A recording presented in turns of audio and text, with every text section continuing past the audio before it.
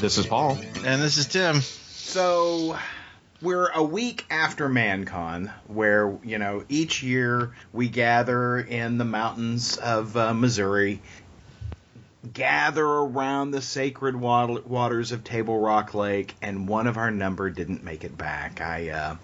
This year it was Wayne. And Paul, we saw the two of y'all walk off into the forest together. We only saw one of you walk back, so I'm not pointing any fingers. I'm just saying you might have murdered Wayne. Oh, yeah, definitely. Oh, was I supposed to deny it? Well, we are recording, Paul. I mean, No, that'll let it right out. Just like words. I've edited him out of existence. Yeah, 4 podcasters enter, 3 podcasters leave. Right. So, I don't know about you guys, but I was having gaming withdrawal all week long. We played 6 fantastic games. We ran, I guess, 11 games in total over our 2 days of gaming at ManCon, and so each person has an opportunity to be in 6 slots. And I gotta tell you, I loved every game I played in. Every game. I sort of feel like we need another day. Maybe we get 2 hours in between slots so we can take a nice nap every time. Yeah. That would be welcome, wouldn't it? A little bit. It would almost be worth ending the day at 4 a.m. just so we can build some time in for napping.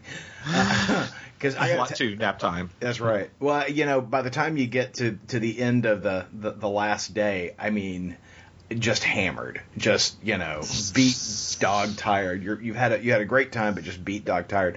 But we recorded some excellent audio for you guys that we'll be releasing. I think first up that we're going to release is Thistledown John's Far Trek game, which is a original series Star Trek styled role playing game. And it was a blast and a half. So once we've got that edited, it will be up on the feed probably in a week or two. I'm very excited to hear that, because I did not play in that game. I was playing in Tim's Batman-themed game. Right. And that was hella fun. We had a good time. I was Tim Drake. The second best Robin. You seem like a Tim Drake.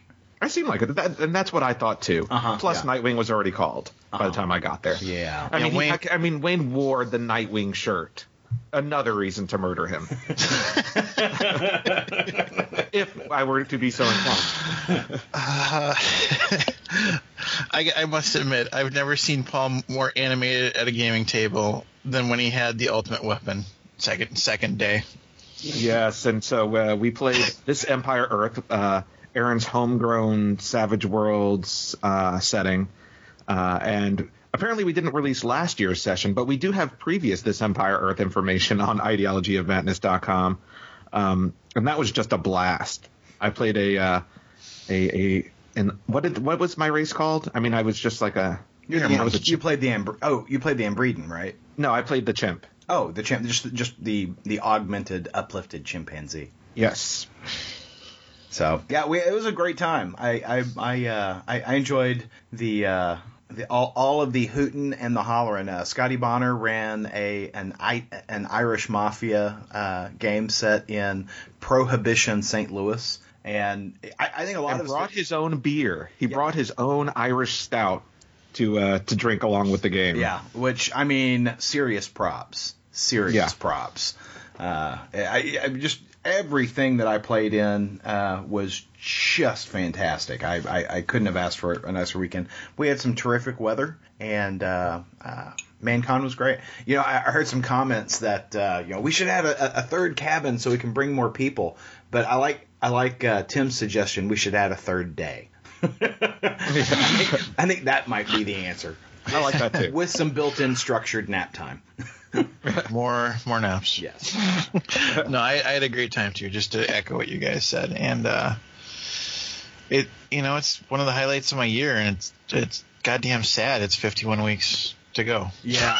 Yeah, no, absolutely. It's something that I just deeply look forward to and anticipate, and then when it's gone, it's just, it's like watching your girlfriend go home after, go back to school after summer break. It's just, You guys are my girlfriend. That's what I'm saying. Oh, we're your summertime love. That's right. Summer lovin'. I'm not doing it. It's Paul's role to do the rest of it. We all know that. Paul and I have matching leather jackets, so yeah. Yes, yeah. And business cards. That's dicks. right. That's right. Well, hey, last night I went to the Scotch Malt Whiskey Society's Whiskey Extravaganza here in Dallas. And, I don't know if you guys recall, but when I was in Chicago at the end of last year attending one of those events, I was fortunate enough to be able to record the Glenfiddich Masterclass. Well, Yes. last night I got to record the Highland Park Masterclass, which was fantastic. And I'll be releasing that to the feed probably within the next week or so as well. I'm just really happy with how that audio turned out, and got to meet Steph Ridgway, who's the brand ambassador for Highland Park, and she was just fantastic. Gave a terrific discussion on pairing craft beer with Highland Park single malt. It was really nice. And I was sitting there the whole time. I mean, Mark from Three Beers and a Scotch went with me. He and I were just sitting there nodding, great big smiles on our face through the whole thing because the pairings were just amazing. So, Aaron, Sir, did you get a lot drunk or did you get a lot drunk? I got really hammered. The wife drove us there and picked us up, so I got to be irresponsibly drunk last night. And I figured your liver would have had enough last weekend. That was like, Aaron. No, I had to turn it up a notch. Oh, so it's like CrossFit for your liver. I got it. Had to kick it up. If your liver's not cirrhotic, you're not doing it right. That's all I'm saying. Exactly. But we had a good time. So anyway, that will be coming soon. So while you were at that whiskey thing last night, Extravaganza. It was an extravaganza, Paul. The whiskey extravaganza. Thank you. I appreciate that. I was at the Lunatic Luau, which is a local concert. What is like a local festival, concert festival. Started, I think, around noon. I got there around 3:00 because I didn't care about the first couple of bands. But I mean, wait! I love the story already. Aaron, what bands do you think you went to see? Well, I think there was I want to say perhaps Debbie. What's her name? Debbie Gibson. Yes, thank you, Debbie Gibson. I think that it was probably all former teen pop stars. Oh, okay. I wish. Because that's what Paul, he's got all those posters inside of his locker, With my 17 magazine. Oh, yeah, a little Sean Cassidy going on, Sean Cassidy. Rebecca Black.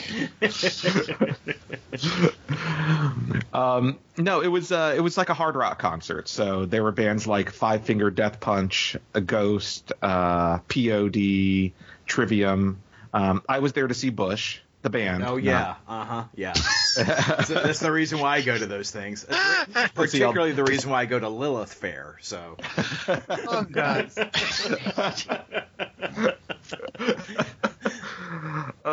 Now is it? We are already in ManCon form right now. I know. Now is it called the Lunatic Luau because May is Mental Health Month? Exactly. I think that's exactly what it is. And, so of course, I walk in, and I don't go to concerts very much anymore because I'm old. And going to concerts just reminds me of that because, I'm standing around and I brought a hoodie because it was kind of chilly when we first got there. And, it warmed up. So I took off my hoodie and wrapped it around my waist like I'm, old. And some guy walks up to me and he starts asking me questions. He's like, "Hey man, where do I get the margaritas?" I'm like, I don't know. He's like, "Oh." He's like, "Don't you work here?" I'm like, "No, not at all." Are you somebody's dad? And then he tries to convince me. He's like, "You look like you work here." I'm like, "In what way do I look like I work here?" He's like, "Well, you got the saddle and shit around your waist." I'm like, "It's a hoodie." I mean, it was so bad. That is too bad. I'm sure it was like, who brought their dad to the concert? Who brought their dad? Yeah, that was me. I was not someone's dad, but I'm sure that was the Well, impression that everyone had of me. You are not somebody's dad who was there. But That's we all true. know Paul gets around. Yeah, I mean, Yeah, he's like a neighborhood tomcat. He just gets around, litters everywhere. Yeah, leaving babies wherever he goes. That's Paul. Except at ManCon. No baby making at ManCon. Well, no baby making. Yes. Can't you just imagine, Aaron? There's like a bunch of 8-year-olds running around going figures. Yeah, exactly. I wish I had one of them new Star Wars figures. I'd like to get me a Kylo Ren figure. A Kylo Ren figure. I sure wish I knew who my dad was. Well, and they all talk like that. They all talk like that because they grew up in a trailer park. Well, yeah. One of them speaks with Paul's British accent, though, because he wants to be better. Cheers, mother. I'd like one of them. Kylo Ren action figures. Cheers. Oh my God! It's like mini me. Yeah, I can picture it in my head, Paul, and it's wonderful. Well, if I were to give my children one piece of advice, Uh-oh. it would be don't read King's Quest #1 from Dynamite this week. So we share our pull lists with each other on New Comic Book Day each week, and when Paul got mine, he's like, "Hey, don't forget King's Quest #1 or whatever the book is called." And I'm like, "Oh no, I'm not picking that one up. I don't care for the writing team." And I mean, Paul had already purchased. Paul was already in. Yeah. Well, I mean, so King's. What was the first series called? King's something. You think we would know this? Yes, you'd think, because we loved those books. But I did not care for the Flash Gordon series when Ben Acker and his writing partner took over that series. It just took a steep nosedive in terms of quality, in my opinion. And yeah, King's Watch was the first series, and then there was and then there was the Flash Gordon series by Jeff Parker and Doc Shaner, which was amazing. Amazing. And King's Watch was fantastic. Also written by Jeff Parker, but art by Mark Lamming. Mm-hmm. Now, Jeff Parker has gone to DC to work on that future something. Wow. I am just like not firing on all cylinders You'd today. think you went to the whiskey extravaganza yesterday. He's not a fully functional alcoholic like you are. Exactly. Exactly. No, he's gone to work on the one of the Hanna-Barbera books. Oh yeah. One of the Hanna-Barbera's books, like fucking Kazoo? Yeah, it's Future Quest, isn't it? Isn't that what that's called? Is it Future Quest? I think so. I think it's Future Quest. Jesus Christ. Yeah. We think. Yeah, something like that. Yeah. Some bullshit. It is Future Quest. It's Jeff Parker and Doc Shaner are working on Future Quest. Yeah. And is that so like really the Johnny Quest thing? It is. Yes. Holy crap. Okay, continue. You got to get in on that. That's going to be some big stuff. It's going to be huge. I do not have to get in on It's going to be huge. Huge. I'm not as big a Bandit fan as apparently you guys are. It's going to be so great, you're going to be tired of it being great. It's going to be huge. Huge. Okay. I'm sorry. Continue, Paul. So, now that Jeff Parker's gone, they had these series of King miniseries over, late last year. Dynamite did. And so, I mean, mixed results, right? I mean, the Flash Gordon series we did not care for, but with King's Quest, they're bringing them back together. So you have the two Phantoms. The Phantom being probably the best of the miniseries. You've got Prince Valiant, you've got Mandrake, you've got Flash Gordon, and you've got Jungle Jim. And so I was really looking forward to this series. Now, I did not care for the Flash Gordon series, but this is written by Ben Acker and Nate Corson with art by Dan McDade. And to give you a reminder of who both of those people are, Ben Acker hosts a Nerdist podcast called the Nerdist Writers Panel. And is fairly recently into comics. He probably just a couple of years now.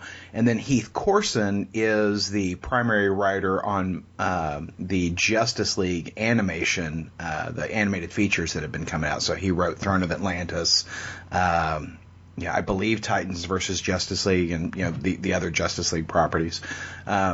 So all that is a long way of me saying that I really don't care for Heath Corson's writing, because I think the Justice League animated features are not particularly strong, and Ben Acker, I experienced his comic book writing on the Flash Gordon book, and I was like, ooh, no, thank you. Which is why I sat this one out. But you were smart. At least you had the artwork to carry on. I mean, we're going to go ahead and acknowledge the fact that it was kind of a horrible situation there on the writing of this book. But at least the artwork is going to sing off the pages, right? It's going to elevate everything, right, Paul? So they fooled me. Because they have this beautiful Mark Lamming cover, and then you open the book, and I am unfamiliar with Dan McDade, but the art in this book was just terrible. And he's kind of got this overly exaggerated style, so it felt, some panels just felt like very 90s-ish to me. I put this through the truth filter, Paul. I am unfamiliar with Dan McDade, and after this book, I will remain unfamiliar with Dan McDade. Yeah, I mean, his art style, I mean, it seems like he was trying to go for a Kirby-esque stylistic approach, but it just did not work. I mean, you had characters with like huge bulging torsos and tiny legs, and bodies moving and contorting in ways that it's just not possible. And here's the thing: had I read this, no, it still would have been bad. Because I was gonna say, had I read it before I read King's Watch, I might have liked it more. But no, it's still a bad book. I just had high expectations, given how much I love these characters. I was looking forward to seeing, this sequel, I guess, to King's Watch. But in general, it just did not work. And I feel like I've missed something as well, because the book starts with all the characters together crash landing on Arborea. And I don't recall the characters all getting together at any point previously. So I must have missed the end of a miniseries or something like that. And they don't really take an opportunity to summarize what previously happened, considering this is a #1 issue. You'd think they would take a moment to kind of say, here's what happened before. But they don't. They don't at all. Well, it just sounds terrible, Paul. It just sounds terrible. And I'm so glad it's you that went into the mine rather than me. To be fair, yeah, that is Paul's role as chief quality control. So I will not be picking up any more of the King's Watch books or King's Quest or whatever the fuck. King's Quest. I love those characters and I love the idea of those books, but until they get a different creative team, I will not be picking those up. Yeah, they should not have let Jeff Parker go, and maybe it wasn't their choice. Maybe he just wasn't interested. But I find it hard to believe that he wrote those books so stunningly. Yeah. I find it hard to believe he didn't have a passion for the characters, but maybe DC just swooped him up. He couldn't pass up the allure of Johnny fucking Quest. Apparently, God, I can't wait for that Johnny Quest book. I know Tim is being derisive, but I can't wait. I cannot wait. I need it in my hands right now. Right, what she said. So, a little art house film opened up this week, a little independent feature. You probably haven't heard of it, called Captain America: Civil War. And was it playing in your area? This limited release film? A limited release. I think it's only on like 5 screens, right? It's making its way, through the various cinema markets right now. So hopefully it'll be open in your area soon. Maybe if you get a chance. I saw it yesterday. I believe the two of you saw it yesterday as well. Yes, I did not go to a Thursday night screening. I went to Friday morning. Very good, very good. Now, to preface this, Suzanne, my wife, went with me to go see this movie. She has seen all of the Captain America movies with me in the theater. She is not a genre person, but damn, she likes that Chris Evans. And I'm just going to go ahead and come out with it. She loved this movie. She absolutely loved this movie. She thought she was super entertained throughout the entire thing. Oh, good. So, I was wondering where this was going, because there was. I understand that she, Captain America is her, her favorite, but this is definitely, So let's go ahead and preface this. Spoiler warnings on. This episode will be released Sunday or Monday after the movie has come out in theaters, so we will be spoiling the film. But the reason I was concerned about where your conversation was going, or where your story was going, was because this was really kind of like half Captain America, half Avengers movie. Oh, in fact, I think it was a Captain America heavy Avengers film. and it felt so much like an apology for Age of Ultron. Because there were moments of Age of Ultron, even watching it on Blu-ray, that I just completely zone out. I'm bored. I'm not interested in what's going on. There's just a whole lot that doesn't grab me about Age of Ultron. And I mean, this had me from the get-go, and it just never let up. I thought this movie was fantastic, and I'll just throw that out there right now. I mean, long story short, and we're gonna make it long anyway. I loved it. Yeah, I loved it. I have often said that Guardians of the Galaxy is my favorite Marvel film. I probably am going to have to reassess that because. Oh, Aaron! I know, right? I got to live with it for a little while before I'll make that claim. But I walked out of there just thoroughly happy about what I had seen. Tim, what'd you think? I don't know if I'd. It sounds like you guys are giving it an A. I think I'd give it a B. B plus. Seriously. Okay, so Paul and I love it. Tell me what you didn't like about the film. Tell me what didn't. That fucker made me watch the Doctor Strange trailer for the first time, and that made me sad. So right there, it lost half a star. It's like, are you kidding me? You suckered me in this Doctor Strange BS. Now, did you see it? Did you see it in IMAX? No. Paul, did you? See, I did. I did not see it in IMAX 3D, and I am so glad I saw it in IMAX. Did you get all the special IMAX, like, hey, we're the Russo brothers? Did you get all that? I didn't get that. I did get. Did you see it in IMAX 3D or just regular IMAX? I saw it in IMAX 3D. And that's probably why I saw it. I saw it in IMAX 2D. But I will say, if you see it in IMAX, the giant superhero fight towards the end of the film is entirely in IMAX. Right. Which is pretty damn awesome because it stretches to the full extent of the IMAX screen. Right. Yeah. Yeah. Continue. There was at one point Juanita turned to me and said, "Is Michael Bay the director on this film?" Because it was like when they were in Lagos, it was shaky cam the entire way. Mm-hmm. It's like, God damn it! Could you just hold still? Everybody's doing really cool things. I think that we have Jason Bourne to blame for that one, though. Ever since the Bourne, the first Bourne film came out, pretty much every action film has that shaky cam thing now. God damn it. Well, I mean, yeah. So I mean, those were my immediate quibbles, I guess. My only complaint, literally, this is truly, I think, my only complaint about the film was in the opening scenario where they're in Lagos and they're tracking these guys. If you know that the bad guys are going to hit the place, right? You're not really sure how they're going to hit the place, but if you know that the bad guys are going to hit the place, and it's important that they not get away with what the place has, why wouldn't you have some of your guys there, right, at the place rather than chasing the bad guys to the place? I thought they explained that they thought that somebody was going to hit the police station, and instead they weren't hitting the police station. Yeah, I think that was my impression too, that they were not hitting the location that he thought they were going to hit. Okay. He identified this garbage truck driving away from the location they were actually looking for. Okay. Well, I didn't catch that, so that was the big question I had. So with that clarification, I have no complaints about this film. I enjoyed everybody in it. I do have a complaint.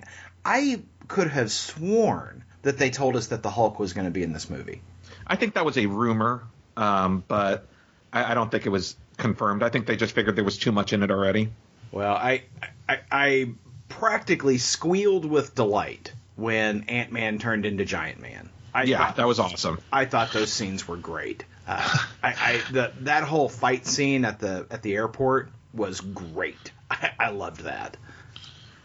So, and I agree. I thought the fight sequence at the airport was done with so much finesse and so many. I mean, it was just a fanboy's delight. Yeah. I mean, all the things that they did there. Oh no, it was cool. It was really cool. I think there's one. I think you could make an argument only one superhero really got the short end of the stick in that fight. Spider-Man? No, not at all. Like, goddamn, was that the best part of the movie was Spider-Man? Spider-Man was so much fun, and just the inappropriate references that Tony Stark makes about his aunt are hysterical. Yes, I mean, So should I go tell your hot aunt? So leave my aunt alone. Inappropriately hot aunt. It's an interesting casting choice. Usually we have old withered lady Aunt May, but now we've got more of an Ultimate Universe MILF like Aunt May, played by Marissa Tomei.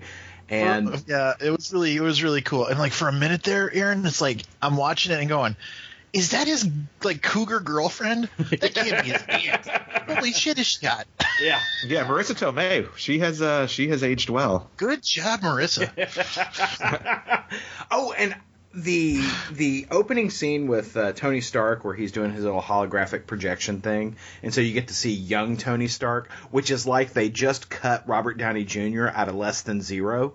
Yeah. The digital effects on that were spooky good. Yeah, they were. I mean, just spooky good. I'm just like, am I watching Less Than Zero? What have they done here? I mean, I expect him to, to blow a guy to pay off his drug debt. I mean, and thus begins the Civil War. It's probably not what you put in your MIT speech. Yeah, probably not. Probably not. We've all done things we shouldn't have. Christ. I did, Steve. Oh, shit. I thought so. I love that scene with Ant-Man turning into Giant Man, and that's one of the great things that they give to us in these Marvel films, is that they understand what the fans are looking for, and beyond the fact that even if you didn't know the relationship between Ant-Man and Giant Man, and that Hank Pym, who is the original character in the comic, is both of those guys, plus he's the Wasp and whatever. But, getting to see that on the screen, it's such a fanboy moment, in addition to, I think, just being satisfying for everybody watching things. It's so freaking cool. If they hadn't already announced Ant-Man 2, I would have been a little worried when that happened, having read Civil War. I'm like, oh shit. No, I did the same thing. I'm like, they can't kill him off, because the Giant Man in the Civil War comic is collateral damage and dies, and so when Rhodey gets shot down in the air, I'm like, oh my god, they're killing Rhodey.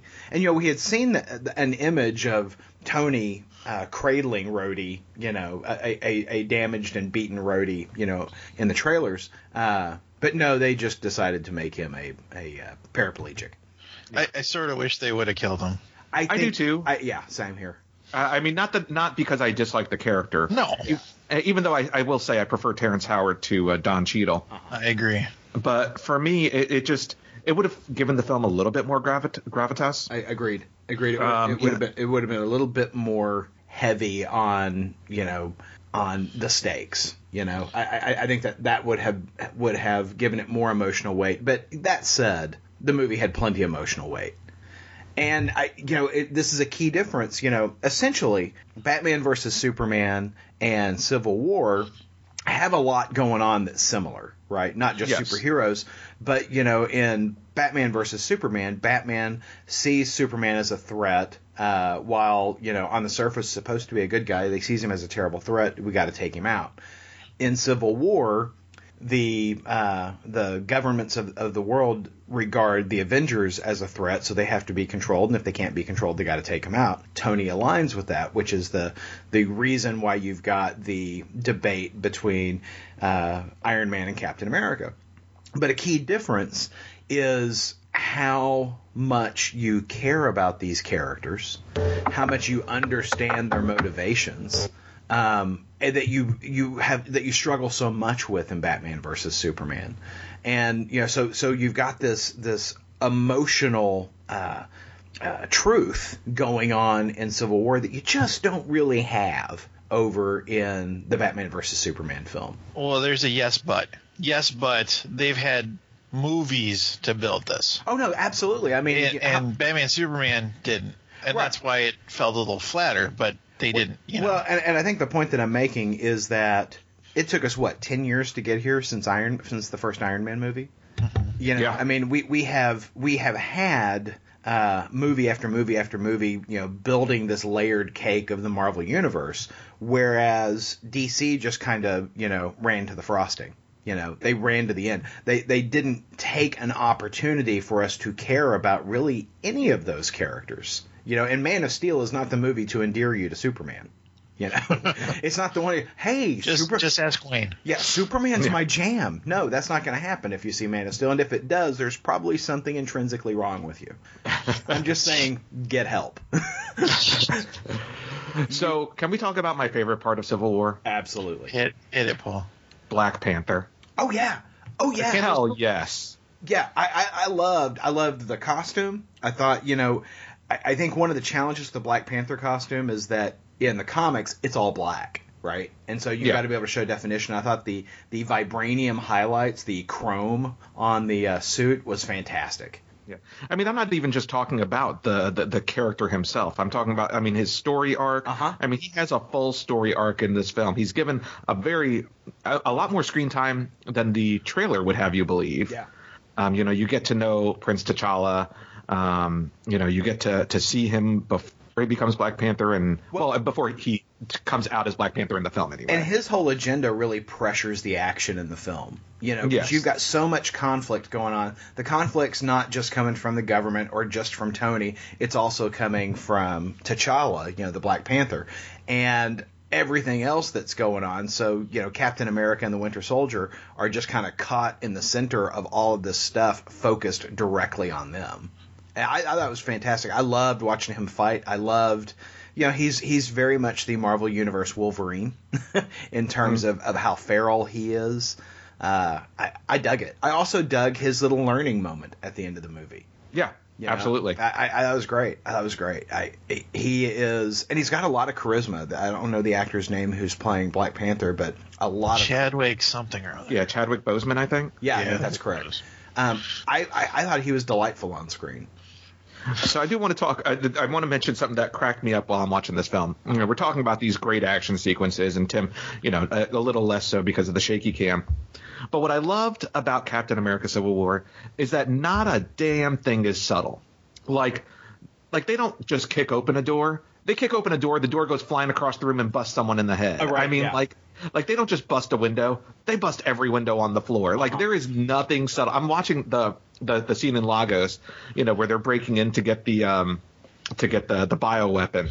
I mean, they just like kick the door and it goes flying across the room and throw open everything. I mean, there is like just nothing but property damage the entire film.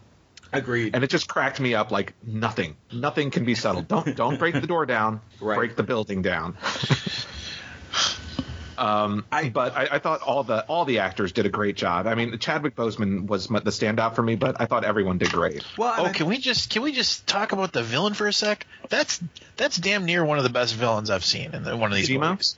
Yeah. Well, he actually had a real motivation. He had a plan. You know, I mean, he was the hero of his own story, which is exactly what you want out of a villain. He was. He made sense, which was nice. Yeah, and at no point did he exhibit any mind control over anyone. That also he's just nice. A dude. Yeah, he's just a dude. Yeah, a dude with no powers who fucked up the Avengers.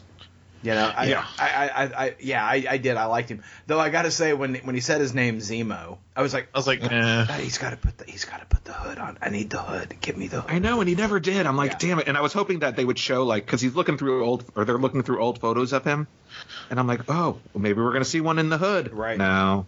Yeah. No. Well, and I really wanted to hear somebody say, well, you know, he's, you know, Austrian royalty or something. He's a baron, but we never heard that either. But you know. No. But I was happy that it was Zemo.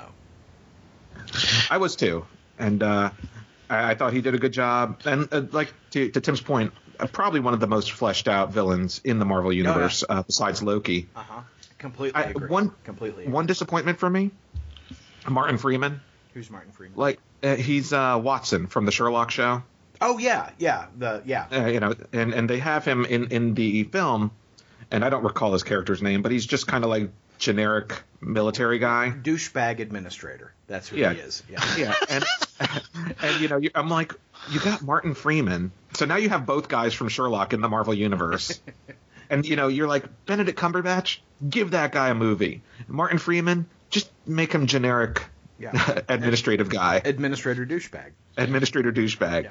I mean, he's such a good actor. He is a good he actor. led the 3 Hobbit films. I mean, his role just seemed very underutilized. Maybe he'll be in more films, and maybe he'll be the next Nick Fury who connects the films or something. But certainly a small role for him in this one. And I know that you have not seen the second season of Fargo. I'm sorry, the first season of Fargo. But he is Correct. just brilliant in it. Just brilliant in it. Yeah. So I mean, hopefully they will do more with him as time goes by. So let's talk a little bit about Spider-Man. I thought that maybe Spider-Man's on the screen 25 minutes in this movie, altogether. Yeah, More that's than you fair. think, though. Yeah, I mean, a big part, but about on the screen 25 minutes. He is not the primary character of this film by any means, but he does get some quality screen time where he is the focus of the action.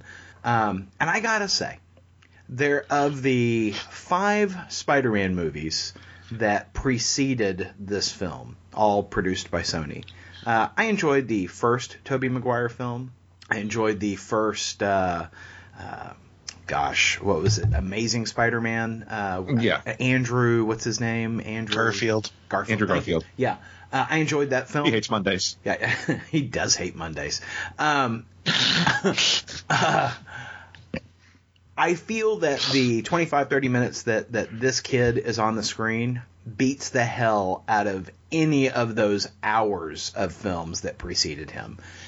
This is Spider-Man. Marvel so gets this character, gets it beyond anything that has preceded him on the screen. This was just a tremendous success. Marvel has sat around going, well, if we had our Spider-Man character back, here's what we'd do. And they just shot their goo on this one. Oh, Spider-Man. I mean, it was tremendously satisfying to see Spider-Man in this movie. I thoroughly dug every moment he was on screen. Oh, yeah. And the interaction between him and Tony Stark, I always kind of had a problem with that in the original Civil War comic book series. Mm-hmm. But that relationship works so well on the screen. I enjoyed the original Civil War miniseries written by Mark Miller, art by Steve McNiven. I enjoyed most of it. I didn't enjoy the ending. Agreed. And I didn't enjoy the Spider-Man interaction. But I think the difference with the Civil War movie versus the Civil War comic is that in the Civil War comic, Spider-Man is in his 30s. Right. He's married. And he's at a different place in his life. So it felt like Tony Stark, it felt like he would have a stronger will than to fall under Tony's sway in the series. But in this movie, he's a young kid. Mm-hmm. So I mean, when a rich, a billionaire genius comes and is sitting in his living room, you can see how the kid would just jump on any opportunity. Right. I really hope that one of the scenes we see in Amazing Spider-Man is Robert Downey Jr. picking up Aunt May for a date. Yeah. Can we write that in now? I need that. The interaction between those two actors was just fantastic. I love that. It makes so much sense that Tony provides him this costume. In the comic, he gave him the Iron Spider. Correct. Yeah. In this, it just makes sense that he's given him a suit that works for him, and the eyes make sense, right? That's technology. That's not his costume. I mean, it just I thought it was great. Thought it was great. And the scripting of the Spider-Man dialogue during the fights was just pitch perfect. Mm-hmm. I mean, that just sounds exactly like the best Spider-Man writing you've read in a comic book. So there were what? I'm trying to think of how many things there were after the end of the movie. There were 2. Yeah. There were 2. So we had and neither one of them featured Thanos, which was a little surprising given what we saw at the end of Age of Ultron. Yeah, I feel like we were building up to this. We're building up to this Infinity Gauntlet film, right? But I think that maybe they just said, you know what, we'll just do it in the first movie since it's a 2-part movie. Right. Because there's really not been enough build up. I still don't know how he's going to get all the gems and all that stuff, and maybe they're just saving all that for that film because I don't see a place for it in the next couple of Marvel movies. Well, I'm a little worried about Vision. Considering one stitch to his head, Yeah, that could be a problem for that dude. I see bad things. And let me just add, I really enjoyed the Vision in this film. Me too. He was kind of the highlight of Age of Ultron. He had some of the best lines in that movie, or was in some of the best humorous scenes. I loved watching him walk around in his sweater. That cracked me up. Yeah. And I was enjoying the relationship that was brewing between him and Scarlet Witch, and I couldn't stand Scarlet Witch in Age of Ultron. I rather enjoyed her in this film. Yes, I agree. I think I don't mean to bash Age of Ultron because it's very easy to say that you love something when it comes out and then bash on it later. That's what everyone seems to do. Right. I think this was certainly more successful than Age of Ultron, and I just don't enjoy watching Age of Ultron. No, it would, because there are a lot of problems with Age of Ultron. And to the point that Tim made earlier, we've got a real villain in this film, and you really don't in Age of Ultron. Ultron emerges from the womb just twirling his mustache, and I'm gonna blow up everything. And you really don't really understand his motivation. Whereas this guy, you get what he's after, you understand why he's doing it, and he doesn't have any superpowers. And yet he's the guy who, completely disassembles the Avengers. We mentioned the similarities to Batman versus Superman. Uh-huh. I mean, pretty strong similarities in regards to, this character, non-powered, but, basically defeats the heroes with his mind, right. Much like in Batman versus Superman with Lex Luthor. Just more effective in this film, I feel. And I liked Batman versus Superman very much, but I enjoyed this a lot more. Yeah. So I don't know if we want to get into it just yet, but I was cheering for Tony Stark at the end.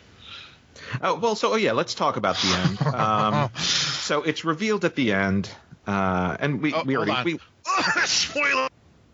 Killed Tony Stark's parents, I believe. Back until now, Paul, back yes. up. You cut out there for a sec. Oh, so start with your synopsis. Okay. It's revealed at the end of the film that Tony Stark's parents were murdered by the Winter Soldier. And, I think Tony Stark up until this point thought they just died in a car accident. I don't think he ever believed – correct me if I'm wrong, but I don't think he thought they were murdered. Right. They drove off in the car, and then the Winter Soldier, under the control of Hydra at the time, murders his parents. And rather terribly. Hauls Howard Stark out of the car, murders him up really good, and then walks around to the other side of the car while, his mom is – honey, and then, murders his mom. And there's that moment where Tony says, he killed my mom. And I'm just like, oh, man. Yeah, it's like, Mother's Day weekend. Yeah. Oh, yeah, no. Steve was like, he was in control, and it's like, Howard Downey's like, I don't care. You're like, yes, kick his ass. Well, and the fact that I was cheering for him so hard. I so hoped Sebastian Stan was going to die. I was like, do it.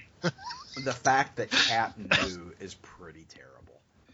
That's patently unforgivable. Yeah, that's right. Seriously. Yeah. That's the kind of thing like, okay, man, I have some distressing news for you.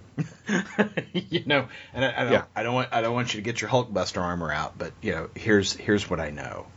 And Cap. Yeah. Well, and so that surprised me. Did we know he knew? No. Or was that just okay? I'm like, because I was watching and I'm like, did we know this? Did I miss something? Yeah. Juanita was asking me, it's like, how did he know? It's like, the only thing I could say was, well, he was part of S.H.I.E.L.D. more than Tony was. That's the only thing I got. That's my thought as well, is that S.H.I.E.L.D. and the intelligence agencies have probably decrypted a lot of that Hydra data that Black Widow dumped out on the internets. And Tony probably just didn't pay any attention to any of that stuff, and so he wasn't actively decrypting. It would be my thought. Yeah, ultimately unimportant, but it did take me out of the moment for a second to think, well, maybe I missed something. Yeah. But, yeah, the motives between Cap and Iron Man, both of them have opposing point of views in this film, are really valid. I mean, you can side on either place. I was really curious as to how they were going to handle the inciting incident. So in the comic, it's Stamford, Connecticut gets blown up when the New Warriors are shooting their reality show, and that due to their inexperience and cockiness, wind up blowing up a school.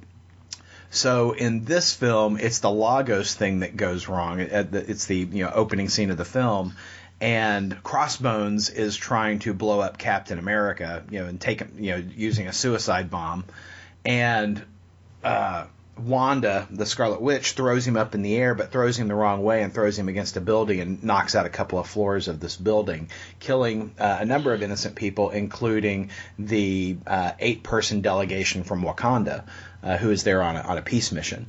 So, that's the inciting incident. So, Marvel Cinematic Universe stepped it back so that we're not killing, a bunch of school-age children. Because maybe that's not so much fun. And made it, killing people who are, college age or older. Because those lives are less precious, apparently. It's more fun. Yeah. But I thought that was handled really well. And, I really liked, this movie really responds to the destruction and devastation that occurred in the earlier movies. You've got what we refer to as the New York incident from the first Avengers movie. You've got Sokovia dropping, and so they're building on these disasters that have occurred before. And I think the Avengers are totally responsible for what happened to Sokovia because Tony Stark created Ultron. Dumb motherfucker. You can't blame New York on the Avengers.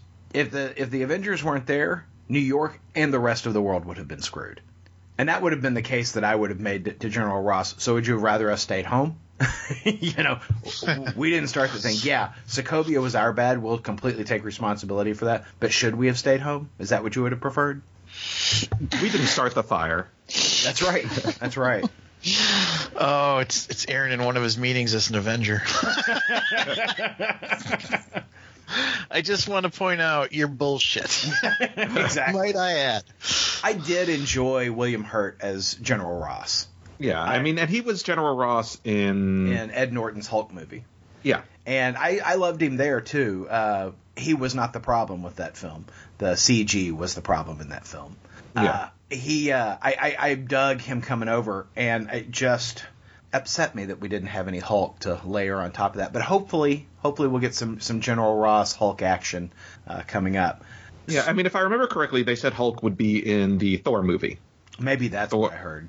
Yeah, I believe. I think he's supposed to be in the Ragnarok film. Yeah. That would make sense considering they specifically called both of them out for not being there. Right. Yeah. In retrospect, I don't know that I can recommend the Civil War comic to a new reader because I think this film is so much stronger than that book. I don't get me wrong. I enjoy Civil War. It's got its problems, not the least of which is the end of it. But this movie is so much stronger than the source material. Although, in fairness, I can't recommend this movie if you haven't seen any of the other ones either. Yeah, very much informed by at least the Avengers film. Well, you'd have to see the Avengers and the Captain America films. Yeah. At least, at a minimum, those 4 movies. And even though I don't like Age of Ultron, it's kind of important for this. Yeah. So, Captain America, Civil War, I loved it. I recommend seeing it in IMAX. I have to say I saw it in IMAX 3D, which is not my preference. I'd rather just see it in straight IMAX. But the 3D was good on this film. Okay. I usually complain about seeing movies in IMAX 3D because I feel like it makes the film darker. And you don't get as much pop, but I did not experience that in this film at all. Whereas Batman vs Superman was just a big dark mess on the screen in IMAX 3D. That's probably the nicest thing you've said. A big dark mess. Yeah. So no, I dug it. I probably won't see it in theaters again, but I will own this one on Blu-ray. And by the way, Deadpool's out on Blu-ray this week, Paul. Oh, is it? I will have to pick it up. I have not seen it yet. I didn't see it in the theaters, so I will be seeing it for the first time this week. All right, so we'll have to chat about it next weekend. So, Paul, what's coming out? What's coming out next week? So next week from DC Comics, we're getting final issues of the New 52. Action Comics number 52, Batman number 52 come out.